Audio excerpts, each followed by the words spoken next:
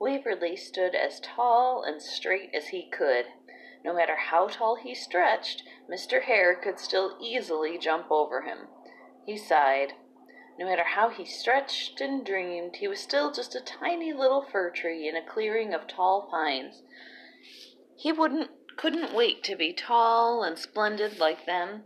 He took in the frosty air and stretched again. "Aw, look at the cute little teeny fir tree," burst a little girl passing by with her parents. Waverley huffed. She wasn't too big herself. It was just so frustrating. He wasn't a little kid. All around him the snow sparkled like glitter in the moonlight. The deep green forest around him smelled magnificent and fresh. The sky above him was clear, and the northern lights spread like a magnificent ribbon of color among the diamond stars. As lovely and magnificent as they were, Waverley knew the best was yet to come. The next year, several of the larger fir trees were cut down. It seemed scary until Waverley heard the storks say that these nice, tall, straight trees would become masts for tall ships that sail the world on the glistening sea. Waverley stretched as tall as he could, but he couldn't even see over the trees around him. To see the world! What an amazing thing! Waverley couldn't wait until he was tall enough to see over the other trees. Maybe he would be chosen to become part of a ship. Maybe he could see the world, princesses and pirates and treasure. He could only imagine the beauty and adventure in his future. Even as the small pink buds and leaves shyly uncurled in the spring sun, the fresh breeze smelled of melting snow and the birth of new life, Waverley dreamed on. Baby birds grew and flew away. Dried, colorful leaves drifted in the autumn breeze. When winter came again, Waverley saw the young, beautiful trees get cut down. These were only the finest, fullest, most upright trees, cut down in the prime of their youth. It would have been tragic if it had not been for the sparrows. They explained to Waverley that these trees had a special honor in store. They were chosen to be Christmas trees.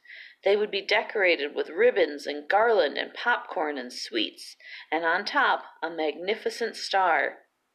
They were brought in from the cold just so that they could be decorated, lighted, and celebrated by the human family by the warm fire. This was the greatest of all honors for all trees. But what happened after that? Asked Waverley. "I'm not sure," answered the sparrows. "Well, it must be something even more amazing," said Waverley. "Otherwise, why would they bother to ornament the tree so?" Waverley couldn't help but think that this joy would be even more wonderful than crossing the sea. Waverley stretched and stretched. He focused hard all year on getting as tall and straight as he could. He reached his roots down to the coolest, most refreshing, nutritious water. Grow, grow, grow! He focused all year on growing taller and fuller and more beautiful than any of the trees around him. He ignored the obnoxious baby birds and their peeping songs. He ignored the warm, steamy summer days. He ignored the autumn colors as they spread around him like paint on a canvas. Grow, grow, grow! That was all that mattered. He wanted to see the wonderful miracle of Christmas for himself. To his rapturous joy, he was chosen as a Christmas tree that year. He was surprised as he was loaded into a cart that he was a bit sad to see the clearing grow further and further away. It was the only home he had ever known. Still, no time to dwell on that. He was going to be a Christmas tree. Once he was brought inside, he was surrounded by children and the young ladies of a magnificent mansion. They wrapped garlands and sparkling tinsel around him. They wove golden nets into his boughs and filled them with nuts and sweets. Baubles and blown glass ornaments shimmered in his branches. When taper candles were placed into his greenery, he grew so excited that his trembling knocked one over and singed some of his needles. Finally, they crowned him with a golden star. He stood tall and proud as he listened to the children run about babbling about what was coming that evening. They were so excited. The mansion was nice and big and decorated, and being inside was an honor. But what lay in store for him this evening? He was so excited that he barely took in his surroundings as he wondered and daydreamed. That night, the children rushed back in a wave, smelling of good food and rosy-cheeked from the fire. They shredded through brightly wrapped gifts that Waverly had been too excited to notice earlier. Then they tackled him. They tore the golden nets from his branches and devoured the sweets. The children played and made an unbelievable amount of noise until an elderly man, so old that his steps seemed unstable, hobbled over to a chair and shushed the kids until they had gathered around him and listened raptly as he told the story of Humpty Dumpty, who came from nowhere and married a princess. Waverly didn't sleep all night. He could finally find out what happens after Christmas. If today had been magnificent, he could only imagine what lay in store tomorrow. To his surprise, the next day he was dragged up into the dusty attic. This must be where he was to be kept out of the winter cold until the next party. It was less splendid than the drawing room, but it was warm. He was about to miss his glittering woods and the rude old hare when he felt the tickle of something scurrying through his branches. Little mice had found him in the attic. "How did you get up here, old Mr. Fir?" "I am not old," he exclaimed. "I am the honored Christmas tree." The mice giggled, but chittered and chatted and asked him questions until they made him think of all the little children at the party.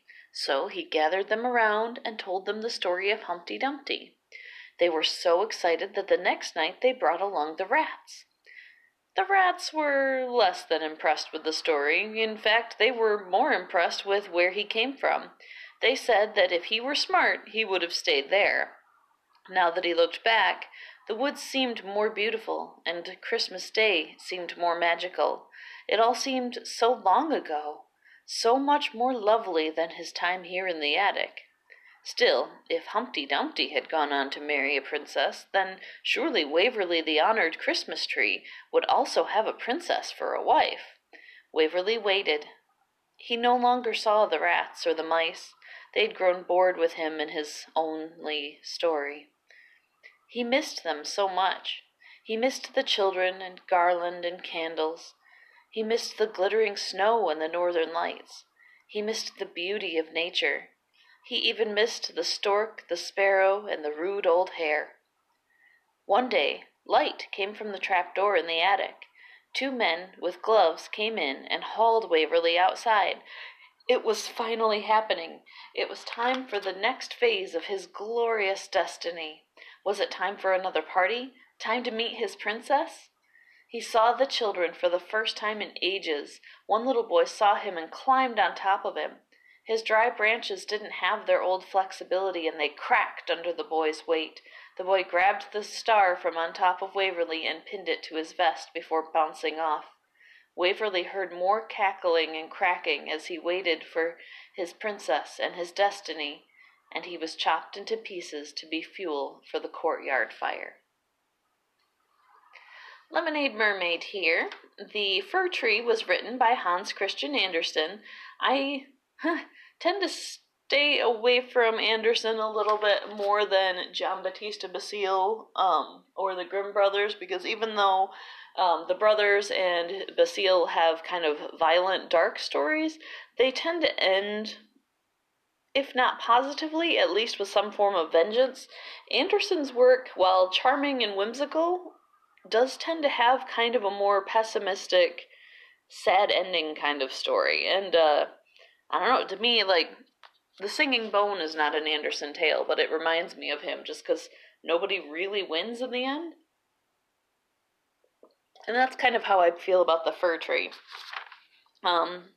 While Andersen wrote lots of other works with sad endings, like The Steadfast Tin Soldier or The Little Mermaid, The Fir Tree is considered one of the most, if not the most, pessimistic of his tales. So it's definitely not one of my favorites, but it does fit in with the season.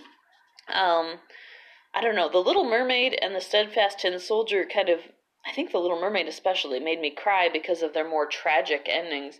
This ending isn't especially tragic per se, just because the Fir Tree, especially in the written version, is not himself a particularly likable character, so it's not as tragic and heartbreaking, but the overall tone of it is just more pessimistic. The lesson, because Anderson always had to have a lesson, is not to be so focused on the future that you don't pay attention to and enjoy the present. Anderson himself was open about being that kind of person, the kind who could not be happy in the moment because they were always waiting for some future glory and are later filled with regret that they didn't enjoy the good times while they had them. As such, this was a very, very personal story for him, even though it tends to be more pessimistic. And I think this is something that we can all catch ourselves doing. At least I guess I shouldn't assume that. It's very relatable to me, and probably that's part of why it's a story that I think is kind of sad and pessimistic, is because this is something that I catch myself doing a lot, and I guess that's why I kind of assume it's relatable to everybody. I hope there are people out here who don't do that, because I do it too. I'll catch myself at on a camping trip, looking forward to the night when we can make s'mores and be around the campfire and light the fire, when the day is an amazing time to be camping too, because you can go fishing and swimming and all of that kind of thing. Or at Disney World, I'll be looking forward to riding the Haunted Mansion when I should be excited about the fact that I'm currently on the Jungle Cruise. I'm that kind of person where I'm always looking forward to something wonderful happening in the future, like Christmas, which I think it's perfect that Anderson used Christmas as the example for this in the story, because that's something I think we tend to do this with a lot. You look forward to it for weeks. Literally, as soon as Thanksgiving ends, I start playing Christmas music, putting up Christmas lights. We've decorated our tree. I get pretty smelling Christmassy, spicy candles, and I'm so excited. And then when Christmas itself happens, it's such a big flurry of excitement that the next day and for several days after, I'm just kind of in a flump. Like, I don't even think flump is a word, but I just, you're sitting there like, oh my gosh, it's over. Christmas already happened. And you're so shocked that it's over because you still feel the anticipation of waiting for it to come, and it's done. And I do that too. I tend to get so much anticipation about doing something that I don't enjoy what I'm doing right now, because I'm just thinking of the thing that's going to happen in the future that's going to be so much better. And I'm terrible about that. It sounds like Anderson can relate, like he had a real struggle with that too. And then once the moment is past, like Christmas being past, you look back and you're nostalgic and you're thinking, oh, if only I had been more present in the moment, paying attention to the magic that was happening around me. But the anticipation is so great that it gets you every time, and then you're nostalgic for the moment that you were anticipating just a bit ago. And I would love to know if everybody out there does this, or if there are people out there who really are better at being present in the moment and don't get caught up in that wave of anticipation so much that the anticipation for the thing carries you through the thing itself, and then you're just left with nostalgia for the thing that happened rather than enjoying that thing in the moment. It's almost as though you move from the past to the future, with the anticipation and then the remembrance, and somehow you skip the present, the actual being in that moment. And I do this all the time. I'm so guilty of it, and I think that's why the Fir Tree, even though it's one of my least favorite fairy tales, tends to stick into my mind, is because even though I don't particularly like it, I do find it extremely relatable. And yeah, I just hope for your sake, dear listener, whoever is listening today, as we get close to Christmas, I hope that you're not like me. I mean, I hope that you're like me in that you enjoy a good fairy tale, but I hope you're not like me in the sense that you are better at being present in the moment, at really letting it capture you and wrap you up and enjoy that moment that you've been anticipating, instead of being like me where you look forward to it and then just kind of miss it because you're so caught up in looking forward to it. I hope that you're able to be present with your loved ones, especially this Christmas where you may not have been physically present with them for a long, long time. I hope you take the time to slow down and be present with them this year and enjoy being close to them, enjoy the lights and the yummy foods, and, whether you're doing Christmas or Hanukkah, they both, as far as I know, center around a lot of lights and yummy foods, and, a lot of family gathering together, and I hope you enjoy both, because both are amazing, and after a year of not getting to see our families very much, this particular time of year has special, deep significance. So don't be like me. Don't let the anticipation and the worry and the planning and putting everything together make it so that you miss the actual moment. And then, New Year's Eve, you look back and go, oh no, Christmas is over, because I do that every single year. I get so excited, and then the next thing I know, it's done. And it's always a little bit of a letdown and a little shocking. I used to do the same thing about Halloween, too, when I was a kid, just so you know. I remember feeling this way, this huge excitement as my mom and my grandmother made my costumes, and I'd get so excited, and just the build-up was enormous, and then the evening itself seemed to pass so quickly. And then, next you have this pumpkin full of sweets, but the day is gone, and the fun of wearing the costume and being someone else for a little while is gone. So, yeah, don't be like me. Definitely live in that moment, especially this year when we haven't had very many moments with our loved ones. Savor every second of it. I know I'm going to do my best to do that this year.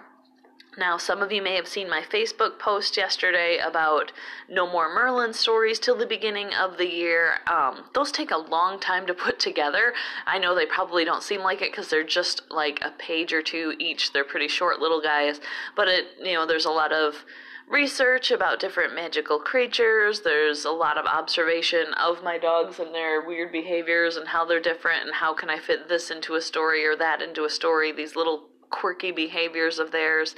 And it just takes me a long time to try to put into words what I want to say. And I am somebody who is a much better written communicator than I am an oral communicator. And I think it's for that reason that I can really be thoughtful about every single word I put down when I write. Whereas when I talk, I feel like everything comes out and sometimes people misinterpret what I say versus what I mean. That happens to me quite a lot.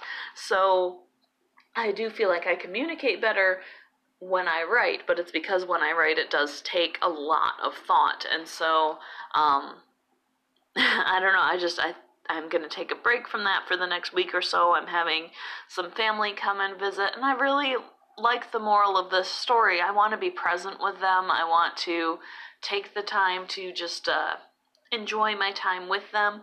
Now, the part of the podcast that also takes a lot of time are these regular podcasts on Friday, but I'm going to go ahead and pre-record those and schedule those to come out every Friday. So those will be coming out as usual, even on Christmas Day. So you won't be missing those. I will still probably post a bunch of photos, maybe a blog post or two. So the only thing that'll really be missing for the next few weeks for Christmas will be the short stories. So my patrons who get the photos and the blog posts, and my one patron who actually joined a tier where you get a small gift, I'll be getting that gift to you in the next few weeks as well from my trip to Tennessee. So everything else will be going on as scheduled, as the usual. And it's just the short stories that I'm going to take a little break from the next couple weeks while we enjoy the Christmas season, and that way I don't have to take time away from my family to write up and format and edit the story. Everything else I can get done ahead of time, so that way I can really enjoy that time and spend it with my family, and I really want you to do the same this year. I feel like this year it's more important than any other year that we take that time and spend it together, whether it's on a phone call with someone because they're not well and you have to, you have to stay away from them for a little bit, and you want what's best for them and their health, so you communicate with them on the phone or on the computer this year, or whether it is in person. Get in touch with your loved ones. They miss you, and it's been so long.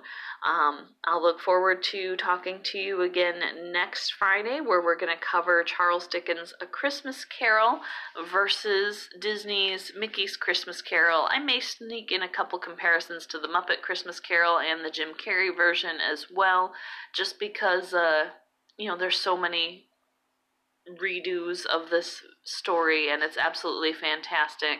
And there's so much history involved with it, and it's just one of my favorite Christmas stories of all time, and it really did kind of resurrect the holiday from sliding into obscurity. And that history of it is absolutely fascinating. Charles Dickens is pretty fascinating, so I'll have a lot of commentary on that one as well. So I'm looking forward to doing that. And then the following week, let me check my notes here. What do I have in store for you the week of New Year's? Oh, the tongue-cut sparrow, or the split-tongue sparrow, depending on which version of it you've heard. So that one is a pretty interesting story as well. I think it's from either Japan or China. It's I think a more foreign story, but it is a good one. And like I said earlier, I love a good revenge story, and this one does involve a little revenge, so that makes it fun as well. So that's what's coming up the next couple weeks. I want you to enjoy your Christmas, your Hanukkah, whatever you're doing these next few weeks. Have a wonderful, wonderful time, and just really enjoy the moment and the opportunity to be with family, whether that's distanced with your family, whether you're able to be with them in person. It's such a beautiful time of year, and really, if you're like me and you're from the frozen north, this is the part of winter that is lovely and new and clean and beautiful. It's before the snow is all dirty and muddy and scummy, and you know, this is the lovely part of winter. After New Year, winter all goes downhill. So, you know, for me, I was always that person growing up that if the snow could just go away on January 2, I'd be perfectly happy with that. So now I live somewhere where there's not snow, but it is getting a little cold, and I don't know, I really appreciate not having that much snow, but I also like snow on Christmas, so it's an interesting emotion, my first year down south. I hope you enjoy Christmas wherever you are, whether there's snow or not, and have a wonderful weekend.